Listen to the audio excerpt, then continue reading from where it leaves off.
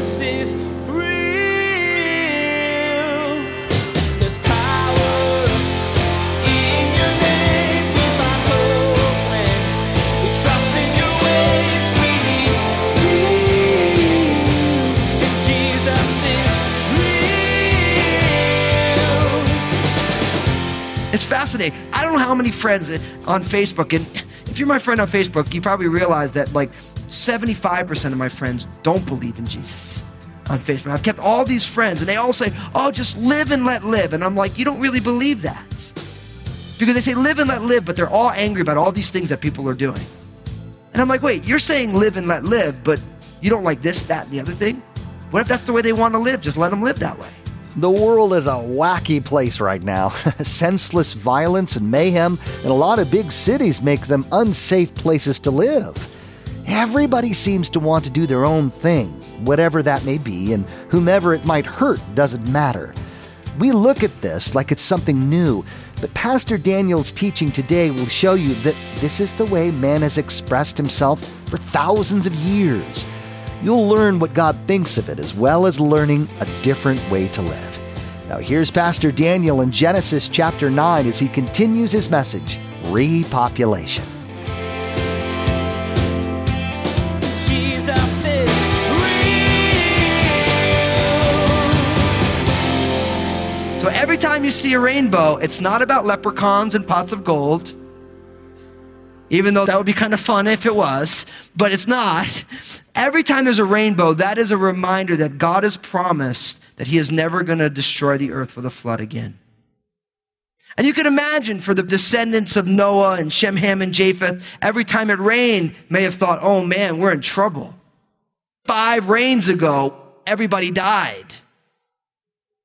So the reality is the rainbow is there as a sign of the covenant. God has made a covenant. He's not going to judge the earth with a flood. And that's kind of a cool thing, isn't it? So we can enjoy the rain without being afraid of it. We don't have to worry that God's going to do it. Now, it's interesting that when God will judge the earth again, he's going to judge the earth by fire. So the next time God judges the earth, and you can read about this all through the New Testament, places in the Old Testament, the book of Revelation specifically, before God ushers in the new heaven and the new earth, he's going to judge the world by fire at the coming of Christ. So it's interesting, but he uses water one time to judge the earth. So God's made a covenant. He's not going to do it this way again. Now, as we move into verse 18, this is where we really get the stage set for pretty much the first half of your Old Testament. The stage is set with this. Look what happens. In verse 18, now the sons of Noah who went out of the ark were Shem, Ham, and Japheth. And Ham was the father of Canaan. These 3 were the sons of Noah, and from these the whole earth was populated. And Noah began to be a farmer, and he planted a vineyard. Then he drank of the wine and was drunk and became uncovered in his tent. And Ham, the father of Canaan, saw the nakedness of his father and told his 2 brothers outside. But Shem and Japheth took a garment, laid it on both their shoulders, and went backward and covered the nakedness of their father. Their faces were turned away, and they did not see their father's nakedness. So Noah awoke from his wine and knew what his younger son had done to him. Then he said, cursed be Canaan, a servant of servants. He shall be to his brethren. And he said, blessed be the Lord, the God of Shem, and may Canaan be his servant. May God enlarge Japheth, and may he dwell in the tents of Shem, and may Canaan be his servant. And Noah lived after the flood 350 years. So all the days of Noah were 950 years, and he died. Now, look what's happened here. Right away in verse 18, we get this piece that Ham is the father of Canaan. Okay, we're going to see a little bit more about it. We get this distinction. We have 3 sons, Shem, Ham, and Japheth, and Ham is the father of Canaan. Now, we find out in verse 20 that Noah began to be a farmer and he planted a vineyard. Now, all of this a lot speaks like Adam, doesn't it? How Adam had a garden and God had a garden and Adam was taking care of the garden. But what happens? Noah plants a vineyard. once he starts to harvest the grapes, he starts to drink of the fruit of the vine, and he gets drunk, and he becomes uncovered in his tent. Now, think about this. You have a garden, a vineyard. You have an issue with the fruit of it. For Adam and Eve, it was eating of the tree of the knowledge of good and evil. Now you have Noah drinking of the wine, and he ends up drunk and uncovered in his tent. Okay? In verse 22, and Ham, the father of Canaan, saw the nakedness of his father and told his brothers outside. But Shem and Japheth took a garment, laid it on both their shoulders, and went backward and covered the nakedness of their father. Their faces were turned away so that they did not see their father's nakedness. Remember when Adam and Eve ate, they realized that they were naked and they had shame? So Noah ends up having too much to drink. He ends up naked in his tent. And based on the Hebrew, most people would believe that both Noah and his wife were probably uncovered as well. And you get that from places in the book of Leviticus where it talks about don't uncover your father's nakedness, which speaks about having relations with your father's wife and things like this. So there's a good chance that both Noah and his wife were naked. And Ham comes in and he sees it and he makes a big deal about it. He doesn't attempt to cover. Think about this. Shem and Japheth decide, my father's in there naked. So it says that they take a garment and they walk backwards so as not to see their father. See, Ham is displaying the nakedness. He's making fun about it. Shem and Japheth are trying to cover the nakedness, which is exactly the heart of God, right? Because Adam and Eve made fig leaves, but God made them cloaks or his own garments. So Ham is being, it would be uncouth. He thinks this is fun. He's having fun on his father's behalf. But Shem and Japheth are concerned about their father, and they don't want to see his nakedness. They want to honor their father. And so they walk backwards so that they don't have to see his nakedness. In verse 24, it says, Noah awoke from his wine and knew what his younger son had done to him. And then he said, cursed be Canaan, a servant of servants, he shall be to his brethren.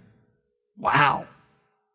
Because of this, now Noah pronounced a cursing on his son Ham. Ham was the father of Canaan. Let him be the servant of servants, the servants of his brothers.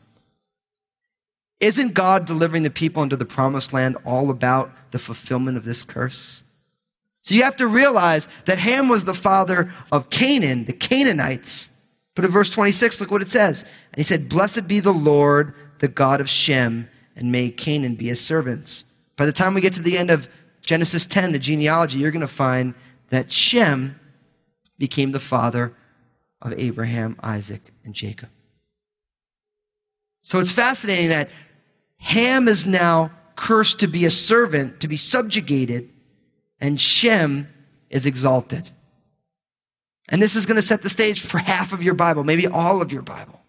Watching the children of Israel come and find this place of prominence. Now it's interesting, in verse 27 it says, and may God enlarge Japheth, and may he dwell in the tents of Shem, and may Canaan be his servant. It's interesting, for Shem, he gets the place of priority, the place of blessing. Ham gets the place of cursing, and Japheth's blessing is to dwell within the courts of Shem, to be under the covering of Shem.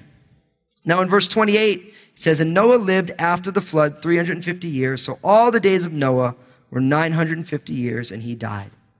Now, as we move into Genesis chapter 10 is completely a genealogy, the whole thing. First, you go through from verses 1 to 5, you go through the descendants of Japheth, from verses 6 on down to verse 20.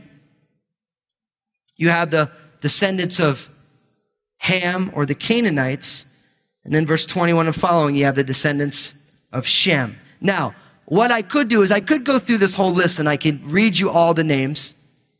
And that's always fun for a pastor. Let me explain to you why. Because we speak English, and if you were to read Hebrew, you would realize that in English, everything gets syllabified. The accent goes on the first syllable, but if you read Hebrew, everything is on the last syllable. So what's funny is that if you listen to pastors read these lists of names, they always make them sound like whatever your dialect is. So if you were from the South, you'd say, now these were the sons of Shem, Ham, and Japheth. If you're from New Jersey, you'd say, now these are the sons of Shem, Ham, and Japheth. You know what I mean? It's like everyone dialects it differently. What's funny is I spent a lot of time this week working on how to say them rightly for you all. It was really fun, actually. But the reality is that it'd be kind of superfluous, really. It would just be like me showing you guys how much I've practiced my Hebrew. So I want to just focus on a couple things in this chapter. And if you really want to be blessed by the list of names, I want to encourage you. If you want, I can give you all information about all of these names and all this stuff. If you like that kind of stuff, I would encourage you to email me, and I'm happy to send you it. To read through it would be fun for like probably 5 of you. You know, if I give you, this name means this, and this name means this, and these people could be this, but we don't really know, and I could do that for you. I think when last time I taught Genesis chapter 10, I did it in like 2 studies. And it was kind of like everyone's like, what are you doing? So if you're into that kind of stuff, you could feel free to be in touch. But really what this does is this tells the repopulation of the world based on Shem, Ham, and Japheth. That's what it does. The entire repopulation. But really the focus of this genealogy is to show you that Ham truly is the patriarch of all of the Canaanites. Okay? And the Canaanites are all the ites of the rest of the Torah, the rest of the 5 books, the Girgashites and the Hittites and the Amorites. All the people who the children of Israel have issues with, they're all the descendants of Ham. So this is why this is here. This is going to show you that Ham is cursed, and the issues that the children of Israel have are going to be with the descendants of Ham. We're going to find that, of course, for Japheth, you get a couple towns that you hear about throughout the scriptures, places like Sheba and Dedan, which you'll read about in other parts of the Bible, places like Egypt, or Misraim is the Hebrew word for that. That's the descendants of Japheth and different things. And so you have Gog and Magog are in there, which for those of you who are prophecy buffs, you have fun with that from the end of the book of Ezekiel. But the reality is that what it really shows you is that Ham is the patriarch of all the people that the children of Israel are going to have issues with. What's interesting is in the middle of this genealogy, look what it says in verse 8. It says, Cush begot Nimrod. You guys are just laughing, huh? We use that word, don't we? Well, we used to. When you call someone a Nimrod, that's not telling them that they're your favorite person in the world, or that you think they're the smartest person in the world. But listen to this. Cush begot Nimrod. He began to be a mighty one on the earth. He was a mighty hunter before the Lord. Therefore it is said, like Nimrod, the mighty hunter before the Lord. And the beginning of his kingdom was Babel, Erech, Akkad, and Calneh in the land of Shinar. From that land he went to Assyria and built Nineveh, Rehoboth, Calah, and Rezin between Nineveh and Calah. That is the principal city. This genealogy gets broken up with a time to look at this man named Nimrod. Now, what's fascinating is it says that Nimrod became a mighty one on the earth. He was a mighty hunter of the earth, and he had a kingdom. So the reality is that one of the descendants of Ham, this man Nimrod, became one of the first world rulers. He was a hunter.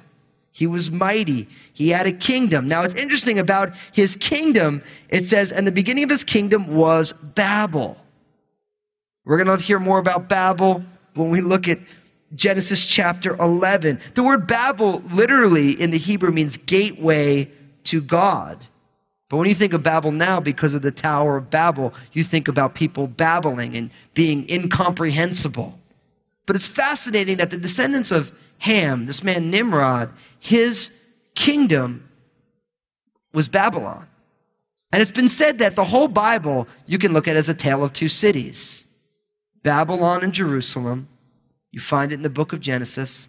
And you end the book of Revelation with discussions of Babylon and Jerusalem. How cool is that? How fascinating is that? That Babylon and Jerusalem. Jerusalem's going to start coming to the fore when Abraham offers a tithe to Melchizedek, who is from that area. The Prince of Salem, it says. Fascinating. Because what you have is you have these 2 pictures. You have Babylon a literal place and also a picture of the anti-God system. The way of doing things that man does when man is exalted. And then you have Jerusalem, the way life is meant to be when God is the center. God is the focus, the God way of doing things. And the reality is that in all of our hearts, we struggle with having a spirit of Babylon, don't we? All of us do. We struggle with the reality that says, hey, I want to do it my way. Do what you will. I mean, isn't that the mantra of 21st century America? What's interesting is that everyone who says that you should do what you will, you have to do what they think you should do. It's fascinating. I don't know how many friends on Facebook, and if you're my friend on Facebook, you probably realize that like 75% of my friends don't believe in Jesus on Facebook. I've kept all these friends, and they all say, oh, just live and let live. And I'm like, you don't really believe that. Because they say live and let live, but they're all angry about all these things that people are doing. And I'm like, wait, you're saying live and let live, but you don't like this, that, and the other thing? What if that's the way they want to live? Just let them live that way. And they're like, oh, they get a little, because you're pushing back on a belief. Some of you in here probably believe that. Who's a pastor to tell me what to do? Let everyone do what they want to do. You don't really believe that. Because if you got a brand new car and someone says, hey, I just want to take your car, live and let live. Let them have it. Nobody does that, right? I can't believe they took my car. I mean, how dare them? Wait, live and let live. Let it go. You bought a car, they wanted your car. Let them take it. See, everybody wants it our own way. That's part of the problem of humanity. We all think we're little gods. We all think that my way is the best way. We all struggle with a God complex until we come under the authority of Jesus. And then, although we still struggle with the God complex, we realize when we start going down that road, the Holy Spirit says, hello? You're not God. This is all about you. What's my will? Isn't that tough when the Holy Spirit speaks to you that way? He says, hey, look, this is not about me. This is about you. I'm God. Let me lead your life. So it's interesting that Nimrod was a descendant of Ham. He finds Babylon. It's also interesting he finds Nineveh in the area of the Assyrians. One of the very first enemies after Egypt was the Assyrians and the Babylonians. You're going to find them all through the scriptures coming and subjugating the children of Israel. Now, it's interesting that Nimrod, according to pagan folklore, Nimrod married a woman named Semiramis, who is affectionately called the Queen of Heaven, which you can read about in Jeremiah chapter 7 and 44. Semiramis claimed to be impregnated without a man. And Ishtar, which begins in the beginning of April, is the celebration of this divine pregnancy. The son's name was Tammuz. His birthday was on the winter solstice, which is in late December. And they celebrated his birthday by setting up a tree. That's where Easter and Christmas come from, brothers and sisters, right there. Now, I don't think we should not celebrate Easter and Christmas. But the reality is that when you do Easter eggs, they got that from Babylonian religion. That's where it came from. That's where it came from. When they made Christianity the religion of the Holy Roman Empire, or the Roman Empire, and they called it the Holy Roman Empire. Now, I'm Italian, but guess what? Anything but holy. Gotta be honest. The Roman Empire was anything but holy. That's like a joke. It'd be like saying the Holy American government. And it doesn't matter who's in office. And I love my country, but we're not calling this holy what's going on. Let's be honest. Jesus is holy. Lord willing, we're working on it by God's grace. But the reality is what they did was when they made Christianity the religion of the Roman Empire, they just, instead of saying you can't do all these things you've always done, they just incorporated them all. I mean, nobody knows the day Jesus was born because the Bible doesn't tell us. So, well, hey, listen, the 25th, that was the birthday of Tammuz, the winter solstice festival. Let's do that. Great. Oh, yeah. This divine pregnancy. Oh, yeah, look at that. In the springtime. Cool. Let's use eggs, a fertility thing. Spring, this is where it all comes from. And again, I don't think we should worry about celebrating these things because we're really not celebrating the winter solstice. We're celebrating the birth of Jesus. And we're not really just celebrating Easter eggs. We're celebrating the resurrection of Jesus. But I'll be honest with you, we should celebrate these things every day. Why do we wait for one day to do nice things for our family? Why wait? Why put off for December 25th what you could do today? I mean, let's be honest. See, I've been writing it in our staff break room. There's a little board, and it's the week after we celebrate the resurrection. I put, look, he's still risen. Let's just keep rejoicing. Let's make a big deal about the resurrection of Jesus now as we did last weekend. I mean, what's the difference? He's risen. It's not like he stopped being risen the week after the resurrection. And we live in the reality of these things. So we have Nimrod. Of course, you have Japheth. And then look at the end of this chapter here, because it says this in verse 21. It says, and children were born also to Shem, the father of all the children of Eber, the brother of Japheth, the elder. That word Eber, that's where we get Hebrews from. That's where it comes from. Hebrews comes, the descendants of Eber. Now you have to realize that the H sound, oftentimes it's silent in Hebrew. So here it's Eber. That's where Hebrews comes from, right there. That verse right there.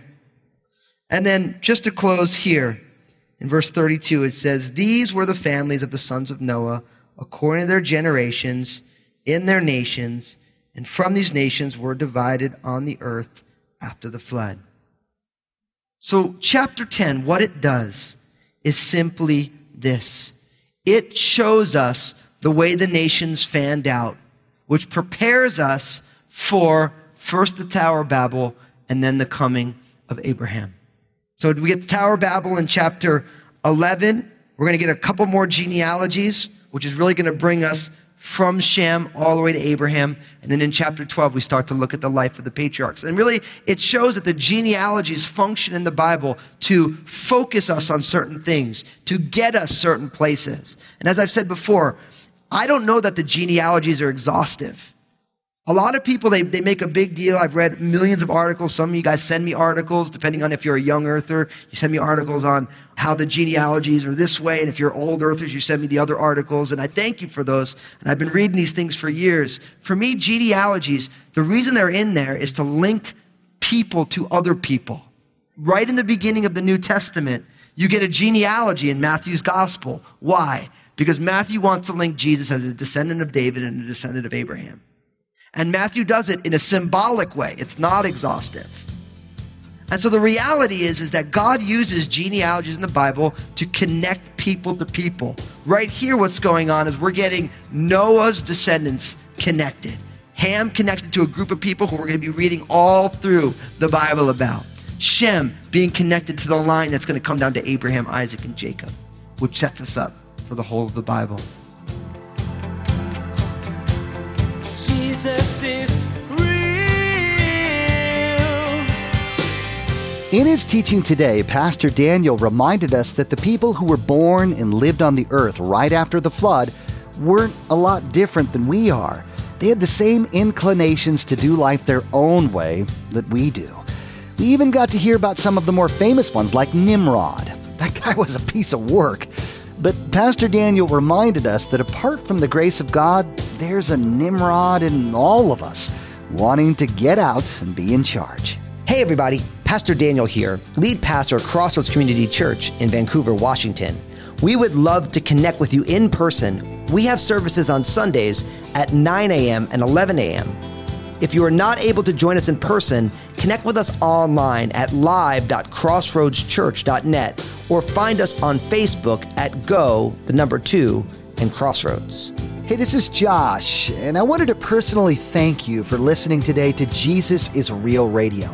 Did you know that Pastor Daniel also has a TV program? It's called Real with Daniel Fusco. I want to encourage you to go to JesusIsRealRadio.com, click on the Stations option in the main menu, and find out if Real with Daniel Fusco airs on a TV station in your area. Place a marker in your Bibles and join us next time as Pastor Daniel begins a new teaching called The Tower of Babel. You'll hear about this famous structure and what led up to its construction, or the attempt they made to build it. Pastor Daniel will talk about the people's disobedience to God's commands and how that resulted in all of the languages and people groups we have today. Well, that's all the time we have for today's broadcast. On behalf of Pastor Daniel and the entire production team, we invite you to join us again for the next edition of Jesus is Real Radio.